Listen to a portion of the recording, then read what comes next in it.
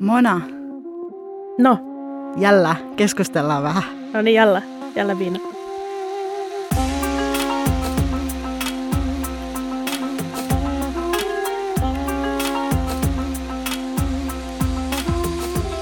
Tämä on Parfyymin tuulahdus. Podcast suomalaisesta arabinaiseudesta. Mä olen Mona Eid. Ja mä olen Koko Hubara.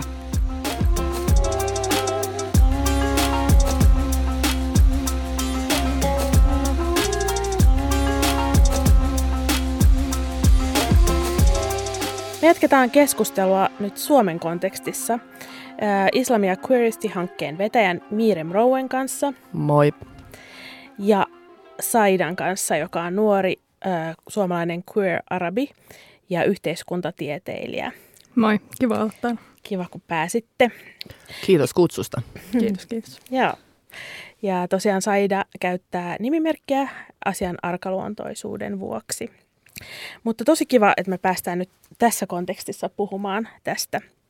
Ja voisi ehkä heittää tämän ensimmäisen kysymyksen, ihan peruskysymys, mitä meillä on kaikille vieraille, että mitä arabius teille merkitsee ja milloin, tai koetteko olevanne arabeja tässä Suomen kontekstissa?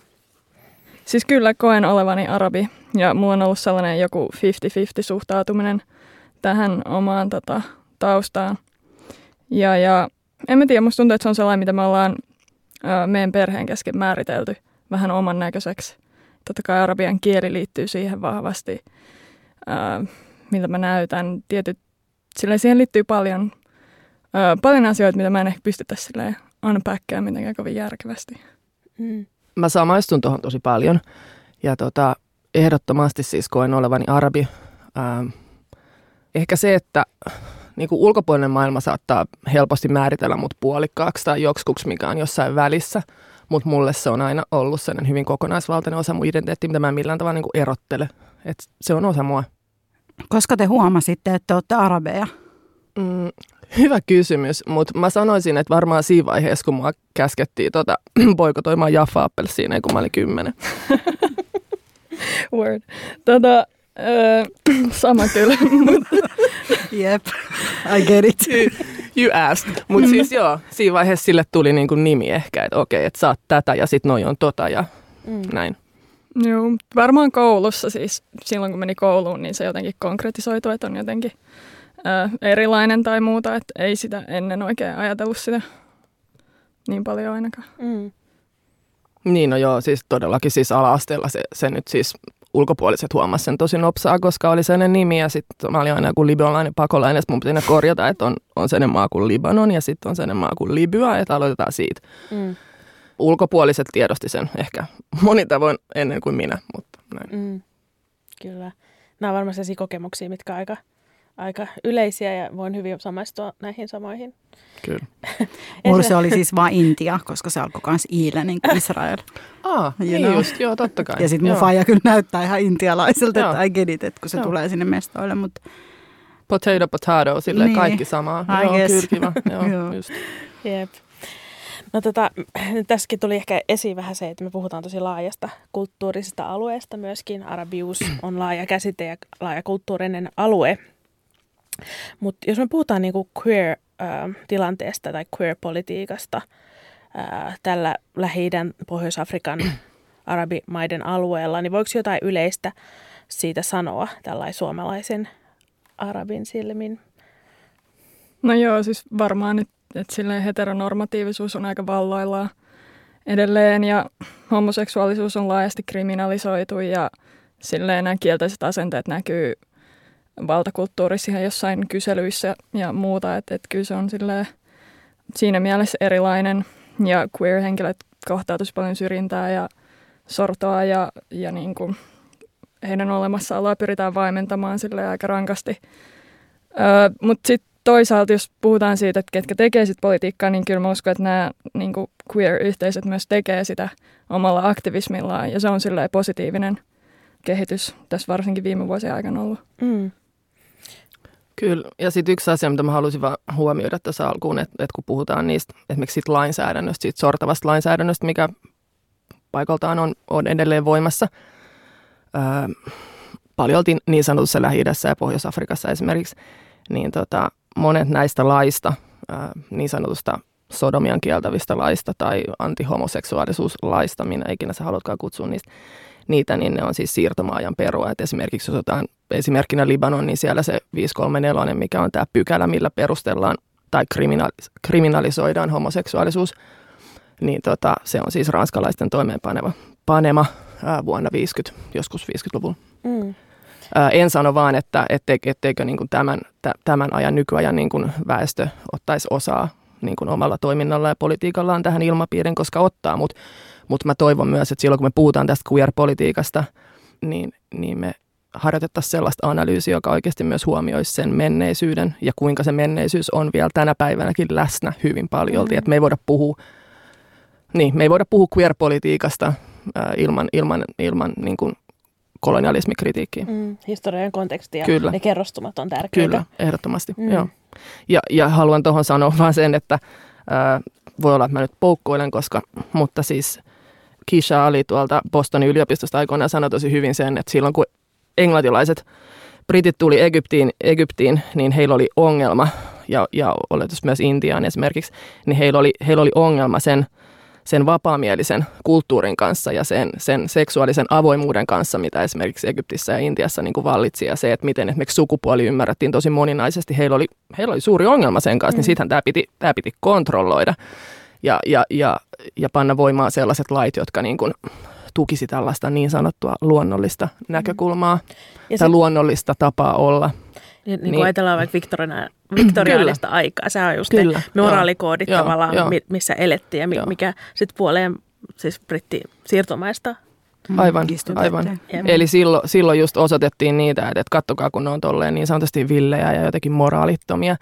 Ja sitten sillä, että niitä pitää kontrolloida, niitä pitää auttaa, niitä lainausmerkeissä ne pitää pelastaa ja niin kuin saattaa sen normaaliuden tielle. Ja sitten nyt tänä päivänä me osoitetaan sinne, että katsotaan kauheita, kun ne on niin tolleen, tiedätkö, niin jotenkin konservatiivisia, ne on niin kapeakatseisia, ne on jotenkin niin takapajuisia ja niin kuin sortavia, mitä ikinä. Että sille, että on, niin, no joo, mutta siis jotenkin yksipuolista se analyysi jatkuvasti ja siis edelleen. Kuinka vähän aikaa tässä on kulunut siis siitä, kun britit tuli sinne, niin on oikeasti tosi vähän aikaa. Että kaikki tällainen, niin kuin, että ensin puetaan, niin kuin peitetään nainen silleen, että näkyy just kasvot ja sitten nyt ollaan silleen, että älkää tulko Eurooppaan tuomaan teidän islamistisia niin kuin näkemyksiä. Niin tässä on mennyt oikeasti vasta silleen, niin, ja, maksimissaan niin kuin 100 vuoden niin kuin, niin kuin. Ja sitten se ajatus se, että se kolonialismi on sittenkin kadonnut jonnekin, kun se on edelleen niin kuin läsnä tavalla tai toisella. Että ne lainsäädännöt, mitä esimerkiksi Libanonissa, että okei, että siellä poistettiin vuonna 2018 niin sanotusti tämä homoseksuaalisuuden kriminalisointi. Eli että koetaan, että homoseksuaalisuus on laillista tänä päivänä, mutta samaan aikaan sekin on vaan sellainen niin kuin julkilausuma, että okei, että enää ei voi enää tuomita.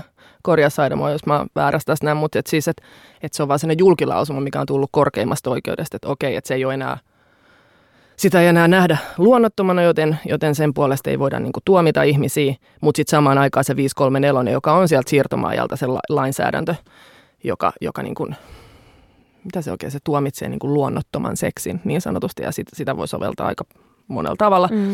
Niin se on edelleen voimassa, ei se ole kadonnut minnekään. Ja sitten jos sä kysyt ihmisiltä siellä paikan päällä, että mikä heidän niin kuin näkemys on niin kuin esimerkiksi homoiden tai queeriyden suhteen, niin okei, lainsäädäntö voi olla silleen, niin kuin syrjintää vastaan, mutta sitten se, että miten se laskeutuu sinne väestöön, niin se on sitten asia erikseen, että se kestää tosi paljon, se kestää hyvin kauan, ne muutokset. Miten se teidän näkemyksen mukaan niin kuin näkyy, että vaikka jotkut lait olisi purettu tai jotain uusia keskusteluja olisi syntynyt tai aktivistit jollain tavalla siellä koko ajan kuitenkin pitää yllä sitä keskustelua, niin semmoisen niin kuin tavan kansalaisen elämässä, joka vaan sattuu olemaan vaikka homoseksuaali, niin miten se sitten niin kuin näkyy esimerkiksi turvallisuudessa, työllisyydessä, asumisessa tai jossain tämmöisissä vastaavissa asioissa tai perhesuhteissa tai näin? No tietenkin on vaikea puhua niiden ihmisten puolesta, jotka siellä oikeasti asuu, kun itse on täällä, mutta ne tarinat, mitä on kuullut, niin kyllä se silleen aiheuttaa hankaluuksia ja voi vaikeuttaa työnsaantia ja niin kuin asunnon löytämistä ja kaikkea tällaista niin kuin arkista toimintaa. No mulla on siis mä oon asunut siis erinäisiä aikoja Libanonissa, mutta olen siis syntynyt Suomessa ja kasvanut pääosin täällä, mutta olen viettänyt paljon siellä aikaa. Ja joo, aivan kuten sanoit, että totta kai niin kuin jokaisen kokemus vaihtelee ja niin kuin vaikea puhua kaikkien puolesta, mutta itse muistan sen ja tiedän, että suurin osa ihmisistä elää tietenkin kaapissa ja elää hyvin vahvaa kaksoiselämää. Ja jos itse osaa lukea tiettyjä koodeja, niin sitten kyllähän sä niin kuin näet sitä queeryyttä ja niin kuin mun sukupuolisuutta paljon joka puolella. Mm-hmm. Mutta mulla on paljon muistoja siitä ja myös surullisia muistoja siitä jotenkin, että mä niin kuin tiedostan, esimerkiksi siellä kylässä Sarariessa, mistä mun isä on kotoisin, eli Etelä-Libanonista, niin tavallaan kaikki ne queer-ihmiset, varsinkin ne vanhemmat, ketä mä näin, niin ne oli ihmisiä, jotka eli yksin. Mm-hmm. Ja niin kuin, että se oli niin kuin tavallaan, että se oli joko tai, että niin kuin, että joko sä meet naimisiin tai sit sä elät yksin. Ja jotenkin, että ei siellä ollut mitään sellaista niin kuin näkyvää olemista, yhteisolemista millään tavalla. Tietenkin tämä on hyvin kärjistetty, mutta siis kaapissa oleminen, joo. Mutta sitten samaan aikaan pitää sanoa se, että mä muistan meidän naapuri. Se on sellainen, kaikki tiesi, että hän on homo ja hän oli myös hyvin avoin siitä. Niin musta se oli tosi makeata, että hän oli tosi silleen Go Pride, niin kuin se on ollut. Se on paljon vanhempi kuin minä ja se on aina ollut sillä, että hän elää omaa elämäänsä anteeksi pyytelemättä. Et siis laidasta laitaan on, mutta mä muistan myös, kun mä kävin, tämä oli joskus 2010, siis siitä on siis kauan aikaa, mutta mä kävin sen meme-järjestön niin kuin tiloissa, niin nehän esimerkiksi, joka siis on siis nimenomaan niin kuin lesboille, queereille niin kuin suunnattu etujärjestö oli, niin he toimivat esimerkiksi feministisen järjestönä silleen, että siellä oli sellainen koodinimi, että ei koskaan puhuttu siitä, että mikä järjestö se oikeasti oli.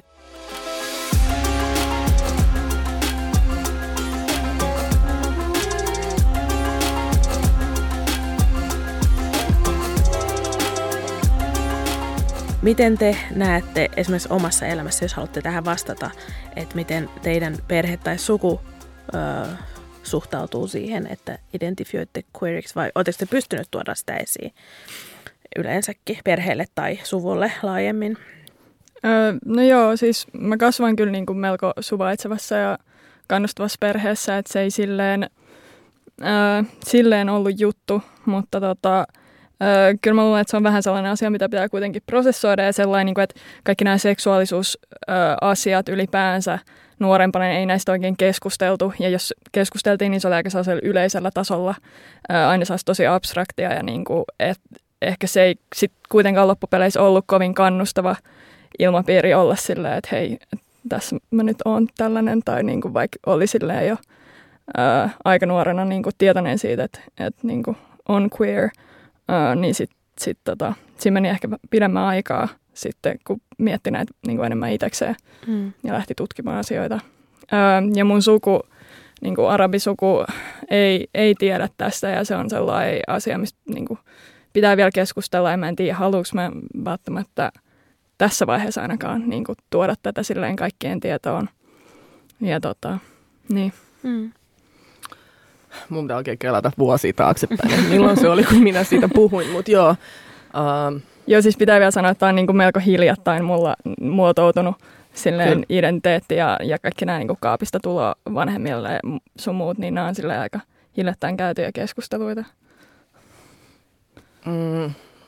Joo, no siis mun perhe tietää, mä oon siis silleen varmaan 13-vuotiaasta asti siis, sanotaanko 13-vuotiaana mä ehkä osasin nimetä asian, mutta elin sellaista jonkun sortin bi-elämää silloin, ja niin kuin, mutta siis ei 13-vuotiaana, mutta siis siitä vähän eteenpäin vapautunut arabi. Mä olin silloin. No niin. Mutta joo, okei, takaisin tähän aiheeseen. Eli siis mun... Toi oli kokoon paheksua. Joo. Anteeksi. No siis oikeasti se on ihan vitsi se ylipäänsä, miten mun setä on saanut tietää sen esimerkiksi siis. No joo, siis mun isä tietää, mun setä tietää, edesmennyt setä tietää. Oikeastaan siis mun koko suku Libanonissa tietää, mutta se on myös sellainen asia, että okei, sanotaanko, että mun sukulaiset jakautuu sellaiseen, kahdenlaiseen ryhmään. Eli osa on sellaisia, joiden kanssa asiasta voi puhua suoraan ja avoimesti ja hyväksyy sen täysin. Ja sitten osa on sellaisia, jotka hiljentyy siitä eikä halua puhua siitä ollenkaan. Että jos kysytään, nyt kun mä menen sinne, niin kysytään mun isoveljestä ja mun isoveljen perheestä ja mitä heille kuuluu ja onko lapsia ja eikö ole lapsia. Ja tällaista näin, niin kuin, että mitä kuuluu. Mutta sitten mun rakkauselämä on vaan sellainen asia, että se vaan niin kuin skipataan ja sitten jatketaan johonkin muuhun. Että se hiljaisuus sen asian ympärillä on tosi vaikea. Ja sitten mä muistan, kun mä puhuin esimerkiksi mun tädin kanssa mun edesmenneestä tädistä, joka kuoli 84, joka oli siis sen alueen ehkä ensimmäisiä naismarttyyreitä valitettavasti, niin vaan kun olen niin kuin katsonut kuvia hänestä, niin jotenkin ehkä mun gaydar herää siinä aika vahvasti, että siellä on varmasti ollut hyvin vahva queer-henkilö olemassa. Ja hänen veljet sanoo tänä päivänä, että joo, ihan selkeästi, mutta nyt siitä ehkä uskalletaan puhua. Mutta joka tapauksessa, kun mä puhuin tästä mun tädistä ja sanoin, että mulla on ollut aina sellainen fiilis, että me ollaan tosi samanlaisia. Ja mä en viitannut ollenkaan siihen queeriyteen. Niin mun täti oli vaan silleen, että joo, ehkä te olette silleen rohkeita ja vahvoja molemmat, mutta kaikki se muu asia ole hiljaa, niin kuin, että ei. Ja se oli jotenkin silleen, että se niin kuin dumattiin heti. Että se on selkeästi tosi vaikea asia siellä. Mutta siis minä en ole ainoa queer-henkilö meidän suvussa, että ne saa kyllä sitten käsitellä sitä homoutta siellä vähän useamminkin kuin vain minun kanssa. Että meillä on vahvat geenit sen suhteen. Periytyvää. Joo, on. Kyllä, oikein. Sillä Pride-lippu liehuu. Voi olla koko suku siellä, yksi kulku, vaan teidän suku. Kyllä, joo. Mutta siis ihan vaan tällainen loppukevennys, että miten mun setä sai esimerkiksi Suomessa tietää, että mä oon queer. Tää oli siis, mä en tiedä mikä vuosi, tää oli ehkä 2007. Mä olin siis setä vapaaehtoiskouluttajana aikoinaan, toimin pitkään siellä. Ja sitten niillä oli joku tämmöinen projekti, jossa ne sovelsi tällaista jokseenkin ja aika hyvinkin kyseenalaista eläväkirjastomenetelmää. Niin sitten sieltä tuli, olisiko se ollut Metrolehdestä jostain, joku haastattelee mua ja ne oli silleen, niin kuin, että joo, että me haluttaisiin tehdä juttu tästä näin. Ja sitten minä, tiedätkö, urpona valikoidun siihen sitten yhdeksi haastateltavaksi. Niin sitten, eikö ne sitten tehnyt ison lööpin siitä, missä luki silleen, haluatko lainata lesbon?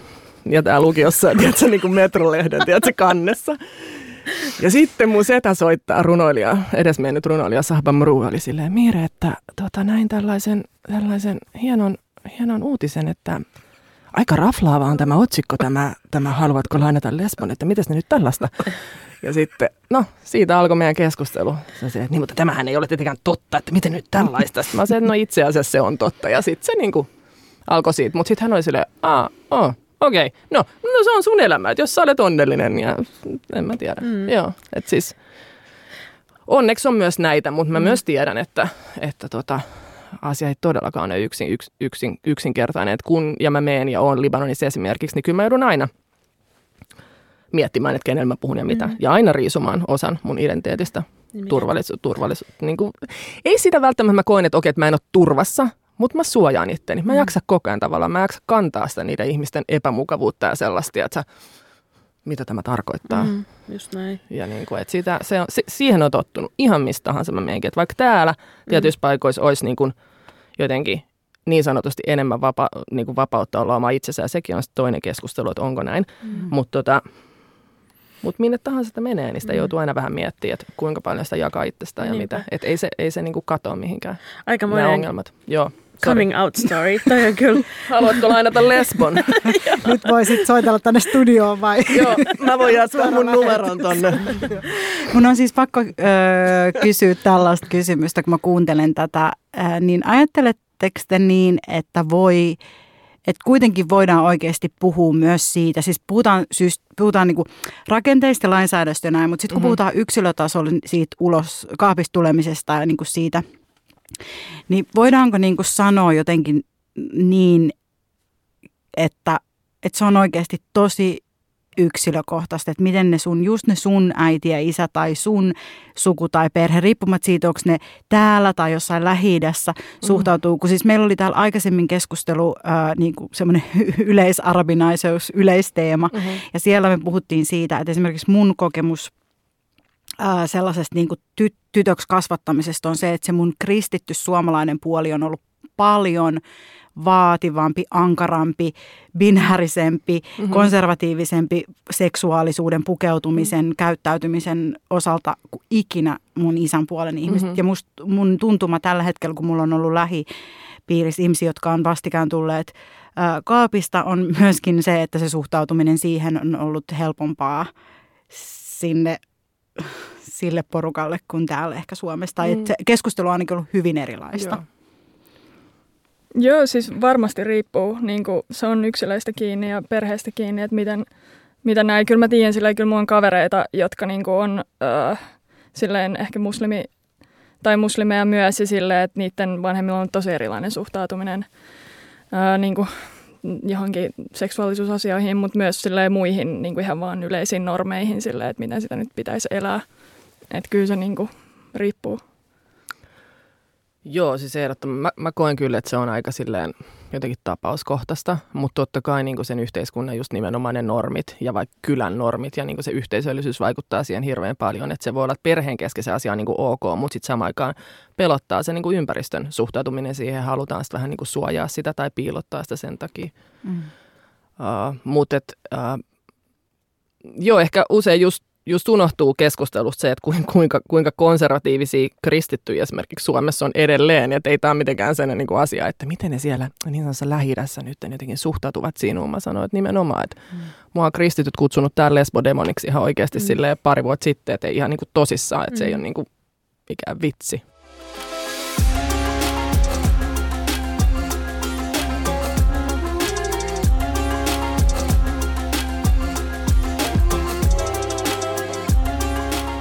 Tuossa tuli vaan mieleen toi tietyllä tavalla, vaikka täällä diasporassa on ja on tässä kontekstissa ja tietenkin se vaikuttaa, että minkälaisissa niin kuin, risteymissä kasvaa ja miten perhe on, niin kuin, miten perhe suhtautuu. Mutta sitten kumminkin se, että miten se diasporassa oleminen ja se tietyllä lailla ne kotimaan normit vaikuttaa siihen ja ne sosiaaliset niin kuin riippuvuussuhteet, että just se, että mietitään, että mikä on turvallista tai mikä on ok sanoa ja miten sitten ne vaikuttaa myöskin ne sukulaisten normit ja katsontokannat sit siinä, mutta oikeastaan mulla ei tähän nyt liittynyt kysymys, että mä aikaisemmin mitä puhuitte, niin mä mietin kaapista ulos tulemista myöskin, että kun täällähän se jotenkin on vähän niin kuin normia tietenkin se, että on hyväkin, että sä pystyt olla avoimesti sitä, mitä sä oot. Mutta sitten se kaapista tuleminen, niin onko se niin kuin, että onko siinä niin kuin, kans tietynlainen normi, millä tavalla pitää tulla kaapista ja miten pitää olla queer niin kuin ylpeästi ja avoimesti? Joo, siis ehdottomasti. Ja sitten jos mä ajattelen nyt esimerkiksi jotain niin kuin queer-yhteisöjä, niin kyllä mä väittäisin, että ne on myös hyvin normatiivisia siitä, että just, että millä tavalla pitää olla queer. Sen lisäksi, että siellä vallitsee sellainen aika vahva valkoisuuden normi, niin mä sanoisin, että esimerkiksi queer-yhteisössä Suomessa tai sateenkaariyhteisössä, miksi ikinä sä haluat sitä kutsua, niin vallitsee myös hyvin vahva sellainen ateistisuuden normi. Eli sitten samaan aikaan, että jos sä oot queer, niin sä et voi olla millään tavalla hengellinen. Ja jos sä oot hengellinen, niin sä oot vähän niin kuin tyhmä. Mä nyt kärjistän näitä asioita, mutta usein ateistisuus kyllä valitettavasti mun kokemusten mukaan on yhdistetty tietynlaiseen älykkyyteen ja sitten sellaiseen, niin kuin, että jos sä oot niin kuin, tiedettä niin kuin, seuraava fiksu, älykäs ihminen, niin sä olet sitten ateisti. Mä ymmärrän sen tietynlaisen niin kuin varauksellisuuden, mikä liittyy just uskovaisuuteen ja hengellisyyteen queer-yhteisössä, koska totta kai queer-yhteisö on kokenut tosi paljon väkivaltaa uskonnon puolelta tai uskonnollisten ryhmien niin kuin toimesta. Mä ymmärrän sen tosi hyvin, mutta mä oon kokenut sitä hirveän usein myös, että sun pitää olla tietynlainen, jotta sä voit olla queer. Tai sitten ainakin niin, että jos ollaan täällä yhteisössä, niin sitten voidaan puhua vaan tietyistä asioista, mutta hengellisyys ei välttämättä ehkä ole yksi niistä asioista. Joo, ja siis se on jännä, koska kuitenkin voidaan ottaa kaikki yhteiskunnan rakenteita ja silleen sukupuolinormeja ja kaikkia tällaisia ja niin kuin ottaa ne käsittelyyn ja määritellä uudestaan itse ja silleen, että se on niin kuin osa sitä, mitä silleen queer ainakin mulle niin kuin tarkoittaa, niin silleen, että miksi se pitäisi loppua siihen niin kuin, tai miksi se pitäisi loppua sitten, kun tullaan uskontoihin tai silleen uskon asioihin, että miksei niitä voisi niin kuin määritellä myöskin uudelleen. Ja kyllä mun mielestä niin kuin on valkoisuuden normi täällä silleen sateenkaariyhteisöissä valitettavasti ja ehkä silleen vähän tiedostamatta mä oon niin kuin karttanut myös niitä sen takia, koska ei ole vaan niin kuin tuntunut siltä, että siellä on paljon oman näköistä jengiä. Ja jotenkin, tämä on silleen vähän hassua, mutta mä olin oikeasti silleen vähän pettynyt, kun mä lähdin niin kuin tutkimaan näitä yhteisöjä. Ja mä tajusin silleen, että ei täällä ole silleen maagisesti nyt kaikki silleen jotenkin, tai silleen, että se niin kuin toinen vähemmistöleima silleen on siinä kuitenkin mukana myös. Mm. Onko suomalaiset sateenkaaripiirit, skenet, aktivistiryhmät, kaikki tällaiset keskusteluplatformit, onko ne niinku rasistisia, onko ne islamofobisia, onko ne, tai miten se niinku näkyy siellä, miten se ulossulkevuus tulee siellä esiin? Millaista se käytös niinku on, että sä luet sen tilanteen, että okei, että mä en ole ehkä nyt niinku tervetullut tänne tällaisena? No paljon on puhuttu siitä, miten tietyt yhteisöt on ehkä, tai niin kuin sateenkaariyhteisöt, totta kai pitää sitten, ne on aina silleen tapauskohtaisia nekin, mutta islamofobia ei ole mikään silleen niin kuin, ennenkuulumaton asia, että sitä esiintyy. Ja siihen liittyy tavallaan sitten ne stereotypiat islamista, että miten ajatellaan, että jos sä olet muslimi, niin sä olet automaattisesti homofoobikko, niin sitten tavallaan niin kuin, ja just silleen naisten alistaja ja mitä muuta. Että koska on vaan se tietynlainen ymmärrys siitä, mitä islam on ja voi olla, niin sitten siihen suhtaudutaan jo niin kuin etukäteen, että mene pois, että sä sorrat meitä, niin me ei haluta sua tänne. Ja sitten ehkä, no rasisteja siinä mielessä, että ei ne ainakaan antirasisteja ole, että ei ne silleen, että sillä tavalla, että musta vasta nyt on niin kuin ruvettu puhumaan niin kuin antirasismista ja sekin vain ehkä enemmänkin niin kuin ei-valkoisten puolesta. Että. Siis tämä on musta ihan sairaan hieno juttu, että sä nostit Mire esiin sitä, tätä hengellisyyskysymystä ja sitten toisaalta näitä, että nämä on niin kuin jotenkin semmoista, tämä on niin kuin musta ihmeellistä tämä todellisuus, missä me eletään täällä. Että musta tuntuu, että antirasistisessa keskustelussa on paljon sellaista, vähän sellaista Oppression Olympics-tyyppistä ihmekilvottelua ja tosi vaikeat keskustelua. Kyllä. Sitten mä puhun niin kuin mun queer-friendien kanssa, jotka kertoo, että kun ne liikkuu täällä, niin niillä voi olla jopa siis vaarallisia tilanteita, jos ne esimerkiksi menee menee tapaamaan ihmisiä jonkun tällaisen niin kuin nettiapplikaatio tai puhelin-appin kautta, niin voi tulla erilaisia tilanteita. Joko ihan se niin kuin mikroaggressio siitä niin kuin olemuksesta, mutta sitten myöskin ihan selkeästi vaarallisia tilanteita, jotka liittyy siihen ruskeuteen tai mustuuteen tai whatever. Sitten taas itse on kokenut just tosi paljon siinä sellaisessa antirasistisessa vasemmistokuviossa sitä, että sit just se uskonnollisuus on silleen, että sä et vaan niinku, että miten sä voit olla niinku, sä voi olla niinku ruskea ja arabia ja juutalainen ja sä et voi olla kristitty ja sä et voi olla näitä kaikkea ja se tyhmyyden fiilis. Niin siis onko teillä nyt jotain analyysiä siitä, että miten me ollaan nyt tällaisessa sopassa? Kun eikö meidän pitänyt just ratkaista nämä ongelmat? Missä vaiheessa me ratkaistiin ne? Ei mä tiedä. Mä aina välillä tuudittaudun 8 minuutiksi sohvalle. Tai siis, mä tunnistan tuon kyllä. Mä tuudittaudun aika usein. Niin, pitää pakko tuudittautua. Mutta miten me niinku, että we should know better. Tämä on ehkä se mun pointti. Että eikö meidän kaikkien pitäisi nyt tajua nämä jutut, koska me ollaan kaikki koettu eriasteista syrjintää, sortoa ja oman identiteetin niinku hävittämistä ja sen häpeämistä ja niin poispäin. Kyllä, mutta samaan aikaan mä uskon, että me ollaan, mä en halua olla nyt mikään sellainen superskeptikko tässä, koska mä en ole, mutta mä ajattelen, että ehkä vasta, mutta sitten samaan aikaan musta tuntuu siltä, että me vasta nyt ollaan oikeasti sellaisen niin ison pöydän ääressä, missä me voidaan oikeasti nostaa nämä kaikki meidän identiteettien osa-alueet tähän pöydälle ja silleen katsoa niitä rehellisesti ja niin kuin rohkeasti, että okei, tämä on myös osa mua. Että mun mielestä se keskustelu on vasta valitettavasti alkanut täällä näin. Silleen, että se oikeasti edes pyrkii huomioimaan kaikki. Siitä on hyvä jatkaa, mutta niin. Ja sitten mä tiedän, että se tulee vaatii aika paljon sellaisia omia, tai sellaisen niin kuin epämukavuuden sietämistä erinäisiltä niin kuin tahoilta, että niiden pitää ehkä sitten kohdata niiden omat ongelmat. Niin, ja se on aina tietenkin vähän pettymys, että vähemmistöasemoissa olevat erinäisistä syistä niin ei niin kuin sit pysty asennoitumaan toiseen vähemmistötyyppiin tai näin. Ja myöskin ehkä siinä on myös se, että itsestään on vaikea myös löytää niitä tai sellaisia alueita, mitä ehkä itse on vielä niin kuin sinut itsensä kanssa, vaikka hengellisyys, joka on kumminkin tietyllä tapaa yksi ihmisyyden tärkeä osa, mitä ehkä kertoo siitäkin, että vaikka olisi ateistinen länsimaa, että miten vaikka idenuskonnot tai uususkonnollisuus valtaa alaa sitten. Että. Niin ja tossa mun mielestä on, jos ajattelee tälle, että täällä mun ei tarvitse hirveästi selitellä mun queeriyttä.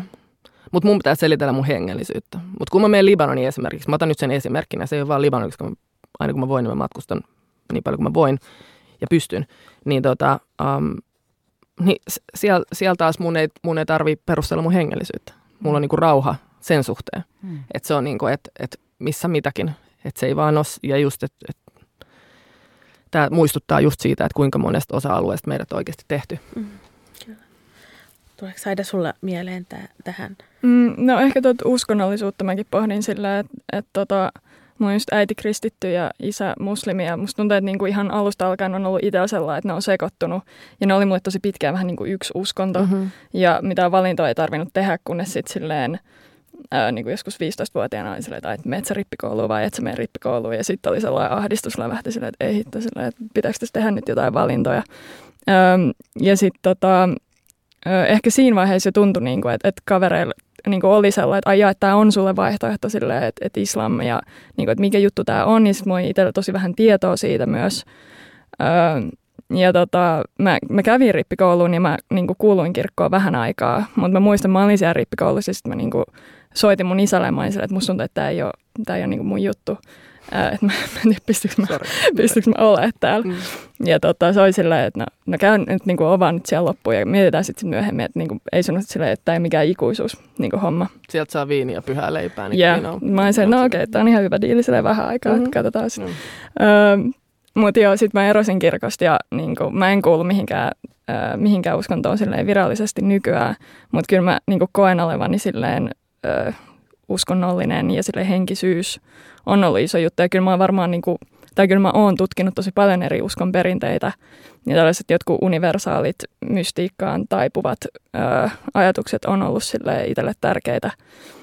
Ja ehkä enemmän silleen islamista on löytynyt sellaisia puhuttelevia, niin kuin itseä puhuttelevia, mutta ne on ollut vähän sellaisia, mitä sitten ympärillä olevat ihmiset on vähän vierastanut silleen, koska se käsitys islamista on tosi rajallinen ja ei silleen ajatella niin kuin nykypäivää hirveästi laajemmin sitä, vaikka se on tosi mielenkiintoisia tekstejä ja silleen materiaalia.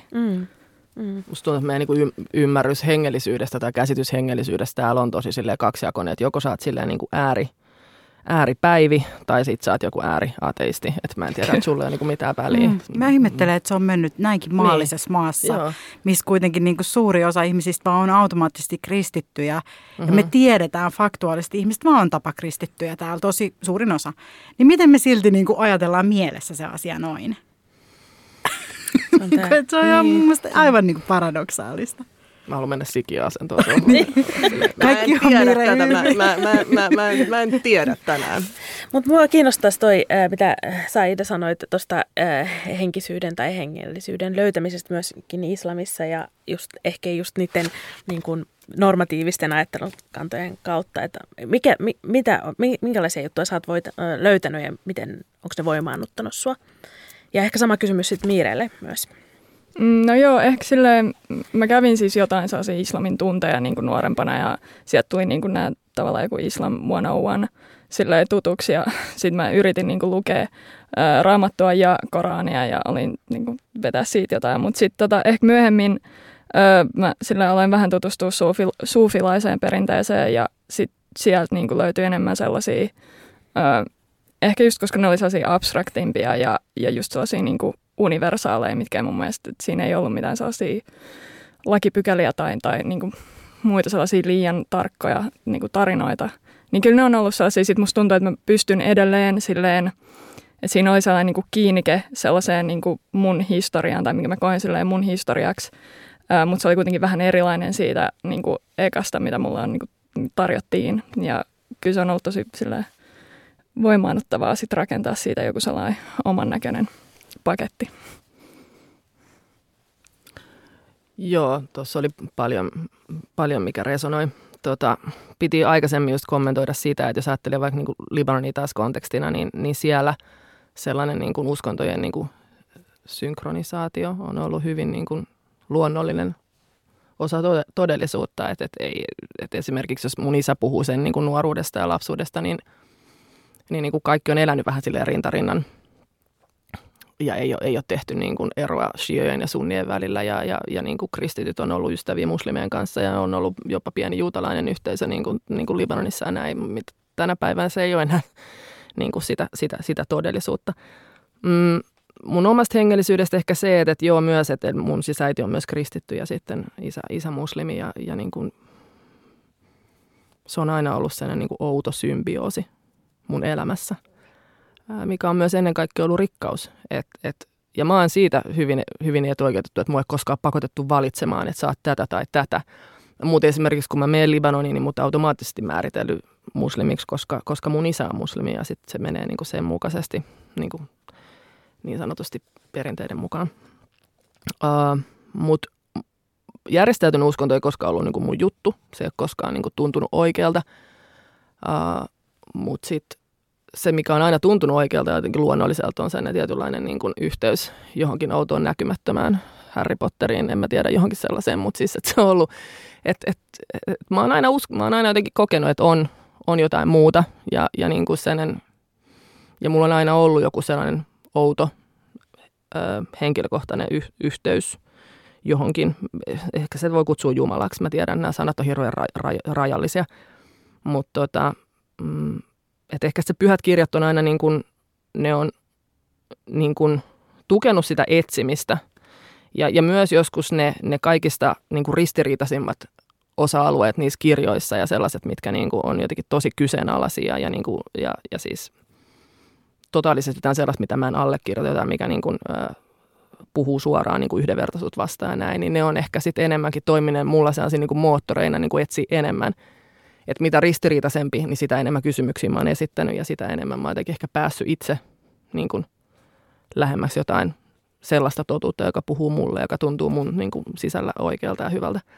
Ja sama, mitä sä sanoit äsken, Sadia, niin suufilaisuudessa on paljon sellaista, joka resonoi. Totta kai, jos mä ajatellaan sitä silleen niin kuin, okei, siinä on just se ehkä se henkilökohtainen jumalasuhde ja se niin kuin kaiken kattava pyhä ykseys, mikä on itsessään jo tosi inklusiivista, jos pitäisi niin kuin kiteyttää. Ja sitten just se, että se luopuu kaikista sellaisista niin kuin valtaa pitävistä välikäsistä ja niin kuin rakenteista ja kaikesta siitä niin kuin maallisesta ja uskonnollisesta, jolla ennen kaikkea niin kuin pidetään tai jota käytetään niin kuin vallan välineenä, ei niinkään niin kuin hengellisenä yhteytenä Jumalaan. Mutta just toi niinku samastun tuohon, mitä sanoit, että käytetään vallan välineenä. Mm-hmm. Ja tuntuu, että sellainen niinku maallinen puoli noissa järjestäytyneissä uskonnoissa ei silleen kiinnosta ja ei puhuttele. Ja sitten kun menee vähän syvemmälle, niin sieltä löytyy aika paljon yhtäläisyyksiä ja silleen yllättäviä yhtäläisyyksiä. Ja sitten mitä siitä niinku jää käteen loppupeleissä on sitten vaan joku sellainen jumalallisuuden kokemus. Ja se niinku riittää mulle.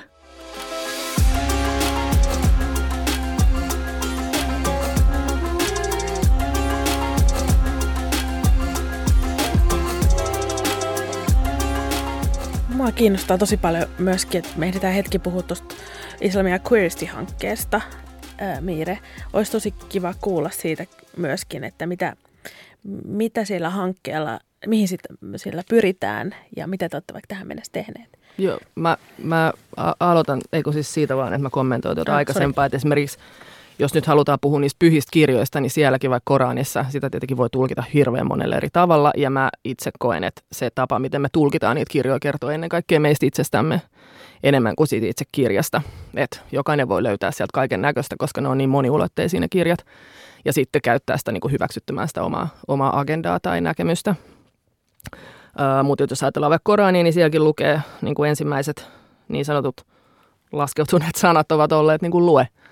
Eli niin kuin lue ja tulkitse itse ja siihen tulkintaan kannustetaan tosi paljon aina. Ja se on myös se, mihin, no jos puhutaan meidän hankkeesta, eli Islamia Queersty-hankkeesta, eli se on nyt tällainen reilusti 1,5 vuotta ollut käynnissä oleva hanke, jonka tarkoituksena on ollut niin kuin vähän haastaa tälleen vallalla olevia islamin tulkintoja ja ennen kaikkea vähän tuoda niin kuin muunlaista ajattelua ja näkökulmaa niin kuin esille. Se on niin kuin sellainen ensimmäinen ja hyvinkin alleviivan nöyrä yritys niin kuin puhua ja niin kuin halu puhua islamista silleen queer-näkökulmasta niin että islamista puhuu itse niin kuin queer-muslimit ja muslimitaustaiset henkilöt. Ja ollaan haluttu nimenomaan meidän hankkeen kautta antaa enemmän niin kuin platformia ja näkyvyyttä näille äänille, ettei siitä islamista puhuisi ainoastaan ja vain ja ainoastaan ne islamofobiset tahot tai sitten ne äärikonservatiiviset tahot, jotka haluaa aina esittää islamin sellaisena yhtenä muuttumattomana todellisuutena, näin monoliittina tai minä ikinä. Mitä se ei koskaan ole ollut. Se ei koskaan ole ollut, se on aina muuttunut ja se tulee aina muuttumaan. Mitä muuta? Kysy lisää ihmeessä. Puhutteko niinku tästä Suomen kontekstista vai onko siinä niinku projektissa jotenkin laajemmin joku niinku muslimikonteksti mukana? Vai onko se niinku lähinnä niinku tähän?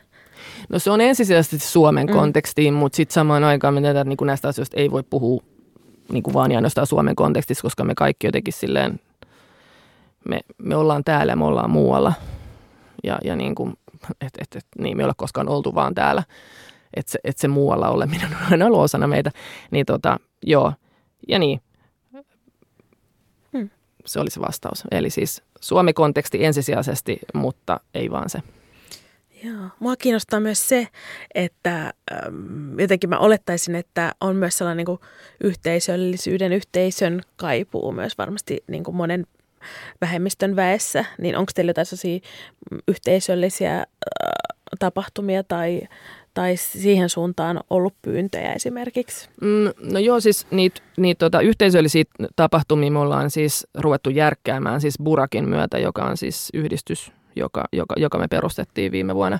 Kerroit sä siitä kanssa? Joo, eli siis se on Burak no se voi sanoa suoraan, että se on siis Suomen ensimmäinen tämmöinen LGBTQ, niin kuin muslimeille ja muslimitaustaisille suunnattu tukijärjestö, etujärjestö, yritys luoda tietynlaista yhteisöllisyyttä, koska me ollaan aina oltu täällä, mutta vähän silleen niin kuin yhdessä, mutta erillään, niin nyt on niin kuin tarkoitus ehkä tuoda meitä vähän enemmän yhteen ja silleen niin kuin edesauttaa sellaista järjestäytyneisyyttä ja näin. Ja sen myötä ennen kaikkea myös luoda just sitä yhteisöllisyyttä ja yhteisöllisiä tapahtumia. Et sitä kohti mennään kyllä, että se on ollut silleen hiljaa tulossa, mutta sieltä se tulee. Siis ihan mielettömän hienoa ja tärkeää ja tarpeellista. Tuntuu, että aina kun kuulee, että jotain uutta on vireillä ja joku yhdistys ja joku hanke, niin on vaan silleen, että vihdoinkin. Ja se on niin ihana nähdä mun mielestä, että nyt viimeisen 10 vuoden aikana ehkä on ollut niin paljon liikehdintää, niin toi on siis upea lisä kaikkeen siihen, mitä on vireillä. Kiitos itsellesi siitä myös. No kiitos, kun tässä sopivasti itseni toin. Niin, kyllä. Anonyymisti esiin. Enemmän kuin paljon tehnyt. Niin. Joo, mutta siis niinku, onko sinulla jotain analyysiä siitä, että miksi just nyt tapahtuu tällaisia asioita, koska mehän oltiin tässä melkein, tai siis meidän elinaikahan me ollaan oltu tässä niin kuin silleen, että mitä ei ollut. Ainakaan mä en koskaan löytänyt mitään. Tai jos oli niin kuin vähän se, mitä Saide sanoit, että aina kun lähti tutkimaan vaikka jotain silleen rasismin vastaisia juttuja tai jotain, mihin itse yritti jotenkin hakeutua, niin sitten oli vaan saman tien jossain ovella silleen, että hell no. Että ensinnäkin täällä on vaan valkoisia jotain mummoi ja mä oon joku ruskea teini. Silleen, että mulla ei ole ketään täällä yhtäkään mun näköistä ihmistä. Niin miksi nyt? Miksi nyt tapahtuu tällaista? Ja varsinkin musta tuntuu, että kun katsoo vaikka somen kautta näitä queer-asioita ja tällaisia queer, islam queer, kaikki tämän tyyppistä tai jotain indigenous queer-asioita, niin sitten niinku, että nyt alkaa niinku oikeasti tapahtua. Niin mä tiedän, että se on vaan ollut joku niinku lumipalloefekti ja musta tuntuu vaan, että niinku tiettyjen ihmisten työ on vaan silleen niinku kerääntynyt ja tullut siihen pisteeseen, että siitä on ollut vaan niinku helppo jatkaa ja sitä on niinku tehty, niinku sitä aktivismia on tehty aina. Ja sitten me ollaan vaan, mulle ei ole siis selkeät vastausta, että se on sen takia, koska Merkurius oli siinä kohdassa paikkaa. Mä en tiedä, mutta että niinku se itse esimerkiksi, kun me mietittiin niinku tätä hanketta, niin tavallaan nämä on ollut sellaisia asioita, mitkä on ollut aina osa meidän elämää. Me ollaan puhuttu niistä, sitten me vaan niinku tultiin. Se oli vaan jotenkin silleen täydellinen paikka-ajatus, että okei, nyt tehdään tässä niinku virallista. Että siihen vaikutti monta eri osatekijää, että miksi me oltiin just sellaisessa elämäntilanteessa, että me pystyttiin tehdä se just silloin. Ja sitten me saatiin siihen niin kuin äärimmäisen iso tukikoneen säätiöltä, mistä me ollaan äärimmäisen kiitollisia. Mutta se on vaan siis meidän juttu. Niin, mutta jos esimerkiksi, että miksi me puhutaan vasta nyt, esimerkiksi niin kuin queeryyden ja niin kuin hengellisyyden intersektioista ja niin kuin rasismin niin kuin, tavallaan siitä, niin kuin, että kun me puhutaan queeryydestä, niin me otetaan myös mukaan rasismianalyysi ja tällainen näin. Miksi me puhutaan niistä asioista vasta nyt, niin se on hyvä kysymys. Mä esitän sen kysymyksen niille, jotka ei sitä halua miettiä yleensäkään. Niin kuin, että ne, jotka ei joutunut miettimään niitä koko ajan, niin ne voi miettiä sitä nyt, ekaa kertaa ehkä. Sen sijaan, että mulla on siihen joku suora vastaus. Mä en tiedä. Mutta onneksi siitä puhutaan. Onko sulla joku teoria siitä? Miksi nyt? Sulla on se fiksun näköinen mäkki. Mekin saatiin siis, meidänkin vastaus on siis vaan se, että mekin saatiin apurahaa tälleen. Nyt me puhutaan tästä. Että onhan se siis myös sitä, että niissä säätiöissä, koska kyllähän mäkin olen vaikka hakenut jotain apurahoja, kuin kauan kaikenlaisille. Että hei, nyt mä kirjoitan tällaisen jonkun intersektionaalisen feministisen manifestin ja sitten varmaan lentää suoraan jonnekin roskikseen ne hakemukset. Että sitten myöskin ne, jotka mahdollistaa siis taloudellisesti näitä meille on heränneet siihen, että nyt... Ja niitä on myös pakko, koska ne ei pysty tavallaan, että välillä mä mietin, että tekeekö ne sen takia, että ne haluaa vai tekeekö ne sen takia, että niiden on pakko. Se on myös sellainen asia, mitä pitää miettiä, koska se ei aina vaan sen takia, että ne haluaa. Että on myös, niinku, se on myös trendikästä valitettavasti, että ne haluaa, niinku, että nyt ne on niinku ajan hermoilla. Mutta nämä on sellaisia kysymyksiä, mitä me kaikki ollaan mietitty siitä asti, kun me ollaan synnytty, tiedätkö? Niinku siitä asti, kun me ollaan niinku oltu niistä tietoisia. Että nämä ei ole mitään uusia asioita, mutta nyt vaan ehkä siitä ympärillä olevat toimijat rahoittaa sitä enemmän. Niin, koska niiden täytyy. Niin, Me Too ja Black Lives Matter, kaikki nämä silleen movementit, niin totta kai ne on vaikuttanut sit siihen, että silleen paikallisesti täälläkin toimijat on herännyt siihen, että okei, että niinku ihmiset haluaa näitä, että näille on kysyntää ja silleen, että ne voi niinku tehdä rahaa myös siitä. Tai niinku, se on ihan silleen trendikästä, niin kuin sanoit, että tietty, itsellä se tuntuu vähän niin kuin välillä tulee just sellainen olo, että okei, että mistä niin kuin, tuleeko tämä silleen aidosta paikasta. Kyllä. Onko tämä silleen, niin kuin kysin itsellä ainakin on väliä, että ketkä sitä on oikeasti tekemässä ja silleen millä intentioilla. Kyllä. Ja totta kai joku sosiaalinen media auttaa, että se on niin kuin nopeuttanut asioita ihan hirveän paljon. Se, että miten me saadaan yhteys toisimme, miten me saadaan näkyvyyttä, miten me niin kuin, koska sitä ei ole ollut silloin. Kyllä. Ei niin kuin, tiedätkö? Niin, ei yleensä löytänyt toisensa. Joo, mä muistan silloin, niin, siis nimenomaan, siis silloin, mä kuulostan tosi vanhalta, mutta siis you know I am. Ja niin, siis silloin joskus, siis, ja mä olin silloin oikeasti joku siis niinku just, tiedätkö, teini, mutta oli joku Sappho ry, tiedätkö? Se oli jotenkin se akateemisten lesboinen, tiedätkö, joku T-kerho. Ja sitten se oli silleen, että sinne piti niinku soittaa, tiedätkö, laittaa joku hakemus, tiedätkö, tyyliin niinku silleen käsin kirjoittaa jollain. Anteeksi, kuinka vanha sä oot? 25. Mä luulin, että me oltiin about sama ikäisiä. 25 koko. 25. Aivan. Joo, täytän 25,5 kohta. No ei. Anyhow, mutta siis se oli sen, että ne niinku soitti. Niinku oikeasti se oli sen, että sä laitat niille tyyli e-maili ja sitten ne soittaa varmistaaksesi, että sä oot nainen. Hirveän mielenkiintoista, mitä ne sen tekee perustuen mun ääneen. Good luck with that. Tieteellinen todennus. Joo. Mutta siis tää oli sitä aikaa. Kyllä. Siis 2000, olen. Tämä on ollut joskus, en mä tiedä, 2000-luvun alku, mutta kun ajattelen, niin eihän somemaailma 2007 oikeasti Facebook räjähti sillä, että kaikki yhtäkkiä mutta sitä ennen se on ollut tollaista. Niin, eihän se toisaalta ole, siis alle 20 vuotta kumminkin, että miten se on ollut sitten olla sitä ennen. Ja mistä löytää niitä samastumispintoja ja ne Anteeksi, sori. Ei mitään. Esimerkiksi ne keskustelut, mitä käytiin jossain SETAn koulutuksissa 10 vuotta sitten. Tai, tiedätkö, siis 10 vuotta se on paljon aikaa, mutta samaan aikaan se on tosi vähän aikaa. Et ne keskustelut, mitä käytiin jossain niin kouluvierailuissa, ne oli oikeasti sellaisia, niin kuin, että onko ok olla homo. Tiedätkö, ne oli tosi peruskysymyksiä. Niihin ei liitty, niin rasismista ei puhuttu sanallakaan. Tiedätkö, hengellisyydestä ei puhuttu sanallakaan. Tiedätkö, että se oli niin kuin vaan ja ainoastaan niin kuin silleen homo as if me ollaan kaikki samanlaisia. No, oli se sitten niin kuin ennen tätä somemaailmaa tai nykyään, niin missä te olette itse löytänyt niin kuin sellaisia samastumisen kohteita tai voimaantumisen kohteita queer-arabeina? Mä hengaan edelleen siellä Sappho-ryhmässä. En mä kyllä koskaan mennä sille, tiedätkö? Rollaat se jossain? Joo, mä rollaan siellä. Mä en koskaan, joo, kyllä ne soitti mulle, mutta siis en mä koskaan sitten oikein osallistunut. Teit sä jonkun tosi feikki äänen? Mä olisin ainakin heti tehnyt jonkun ihan feikki äänen. Mä en ollut varmaan niin fiksu, mä olin vaan silleen moi. Mutta sitten en mä tiedä, siis oikeasti mua vaan naurattaa se ihan oikeasti. Joo, mutta se oli niiden Sappho-kerho. Joo. vastaa sä vaan, koska musta tuntuu, että mulla ei ole mitään nyt fiksua sanottua. Joo, samastumispintaa queer-arabina. No siis varmaan niin kuin musiikista ja taiteesta oikeasti tosi paljon. Ne oli sellaisia, mitä tuli niin kuin ekan vastaan, kun itse lähti etsiä jotain. Ja, no, siis Mashrooleilla libanonilainen bändi tekee musiikkia, joka kyseenalaistaa silleen näitä juttuja, tai siis tuo esille näitä juttuja. Ja sitten on yksi elokuva kanssa, siis Caramel, libanonilainen myös, missä oli, niin se oli varmaan eka sellainen arabi-lesbo-pläjäys, minkä mä näin, ja mä olin siitä ihan silleen mind blown, kun mä näin sen. Ja sitten, no tietysti silleen kaikki keskustelut niin kuin yksittäisten ei-valkoisten queer-henkilöiden kanssa, niin se on jo ollut sellainen, niin kuin tuntuu, että on enemmän silleen yhteistä ja puhuttavaa, ja silleen ne on niin kuin avannut jotain omia lukkoja. Ja joo, näin varmaan. Tuosta Caramel-elokuvasta halusin sanoa sen, että se jotenkin tavallaan muistuttaa siitä, miten pienestä me ollaan iloisia. Tavallaan, että me ollaan vähän totuttu sellaisiin pikkumurusiin kaiken rakkaudella, mutta se on just silleen, että siinä se queerius on ehkä näkyvää vaan ja ainoastaan silleen, jos sä osaat nähdä sen. Koska siinä on sellainen, niin kuin, tiedätkö... Sensuelle ja hiusten. Joo, siinä vähän silitellään hiuksia ja sitten niin siinä on sellainen, niin kuin, parturikampaaja, jonka asiakkaaksi tulee sitten sellainen niin kaunis nainen ja sitten ne jotenkin bondaa siellä niin kuin silittämällä toisessa hiuksia. Siis nyt mä oikeasti, mä tykkään siitä elokuvasta tosi paljon, mutta tavallaan sekin, että se myös muistuttaa siitä näkymättömyydestä, että miten niin kuin queer-rakkaus esitetään tänäkin päivänä. Että ne on sellaisia niin kuin vivahteita, mitkä sun pitää osaa lukea, että sä niin kuin näet sitä.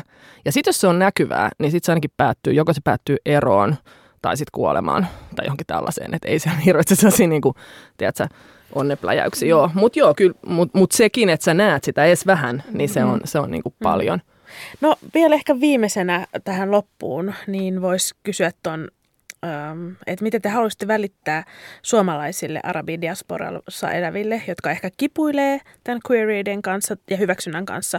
Olisi sitten tällainen arabi-muslimiyhteisö tai arabiyhteisö tai sitten suomalainen sateenkaariyhteisö. No varmaan siis ensinnäkin kannattaa tutkia silleen jonkun oman lähipiirin ulkopuolelta, vähän silleen laajentaa sitä omaa näkökulmaa ja katsoa löytyykö jotain silleen samaistuttavaa tai jotain samaistuspintaa. Mutta sitten myös se, että ehkä mitä mekin ollaan nyt tässä puhuttu, että aika monilla voi olla jotain mielipiteitä siitä, että miltä sen sun identiteetin tai kulttuurin pitäisi näyttää, mitä se on. Ja sitten kun ne menee silleen ihan päin mäntyjä, niin sit voi tulla vähän yksinäinen olo ehkä, niin ei kannata jäädä niinku vellomaan niihin ja silleen, että sä itse tiedät parhaiten, kuka sä oot ja lähdet siitä silleen rakentaa, että se selvii joskus, silleen halassa, ehkä joskus. Kaikki me ollaan silleen vähän eksyksissä, no. Niin, se on tosi iso kysymys ja mä toivoisin, että siinä olisi joku yksinkertainen ja helppo vastaus, mutta valitettavasti sitä ei välttämättä niin kuin ole. Tietenkin tälleen kliseisesti ensinnäkin se, että sanoisin sen, että ei ole yksin. Että se on niin kuin tärkeä muistuttaa, vaikka se tietenkin voi usein siltä tuntua ja mä tiedän sen. Niin. Mutta just mitä säkin sanoit, että ei ole mitään yhtä tapaa, yhtä oikeaa tapaa, että se mikä esimerkiksi niinku kaapista ulos tulemiseen tulee, niin jokainen tekee sen just sellaisella tahdilla ja tavalla, kun haluaa tehdä, kun se tuntuu oikealta, itselleen oikealta. Että missään nimessä koskaan ei pidä tehdä asioita niin kuin silleen vastoin omaa intuitiota ja pitää oikeasti kuunnella itseensä. Ja niin kuin, jos joku pakottaa sua tulemaan ulos sen takia, että sun pitää nyt vaan tulla ulos, niin silloin sä et ole niin kuin oikeassa seurassa. Mutta kyllä mä ymmärrän myös sen, niin kuin sen ulos tulemisen niin kuin merkityksen. Mutta sekin on sitten taas sen asia, että pitää muistaa, että se on niin kuin jatkuva prosessi. Että se ei koskaan lopu. Me joudutaan tulemaan ulos aina, nyt ja ikuisesti. Mutta ehkä myös sit se, että se asia, mikä niin kuin meitä haastaa eniten, tulee olemaan meidän suurin voimavara. Mä tiedän, että se kuulostaa kliseeltä, mutta niin se on. Hienosti sanottu.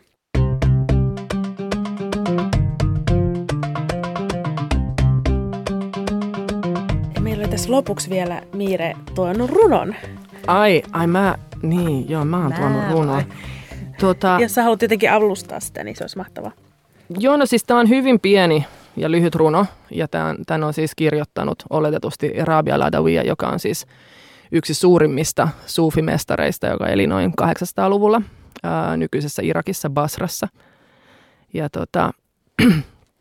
Rabia inspiroi mua suuresti ihan sen takia vaan, että hän on elänyt eli hyvin ei-normatiivista elämää. Hän haastoi hyvin merkittävästi ja suoraan ja radikaalisti vallalla olevia valtajärjestelmiä ja niin kuin kieltäytyi avioliitosta, sanoi, että hän ei halua yhtäkään miestä, koska se estää häntä olemasta hänen todellisen rakkaan kanssa, joka oli Jumala.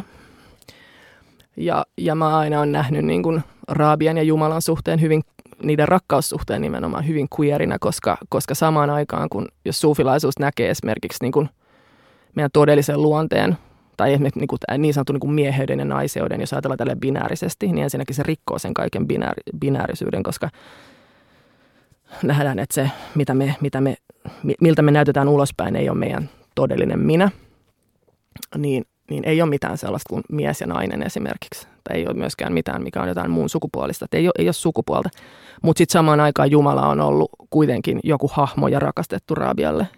Että jotenkin mä näen, että Rabia on rakkaussuhteessa jonkun muun kuin selkeästi miehen tai selkeästi naisen kanssa esimerkiksi. Että siinä mielessä se on ollut hyvin queeri se rakkaussuhde ja samaan aikaan se niin kuin haastaa vallalla olevaa niin kuin heteronormatiivisuutta jo silloin.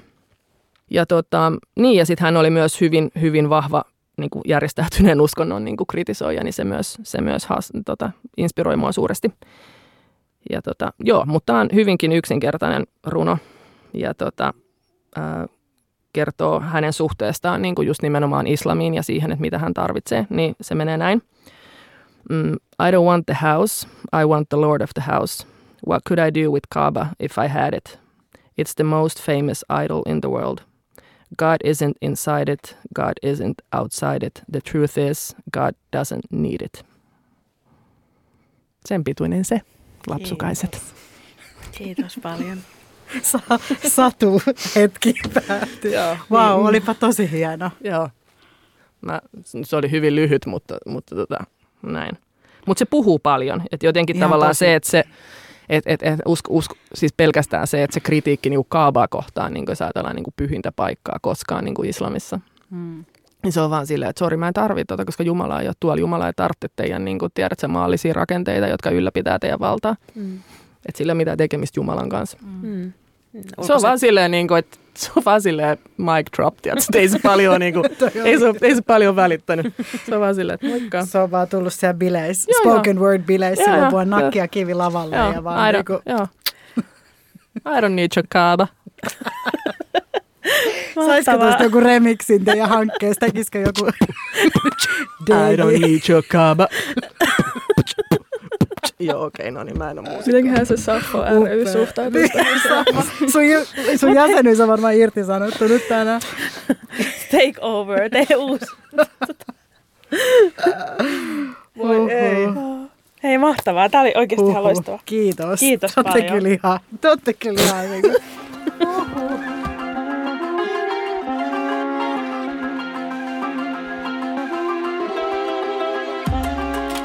Kiitos Jaksomedialle studiosta ja Nora Saedille sarjan visuaalisesta maailmasta.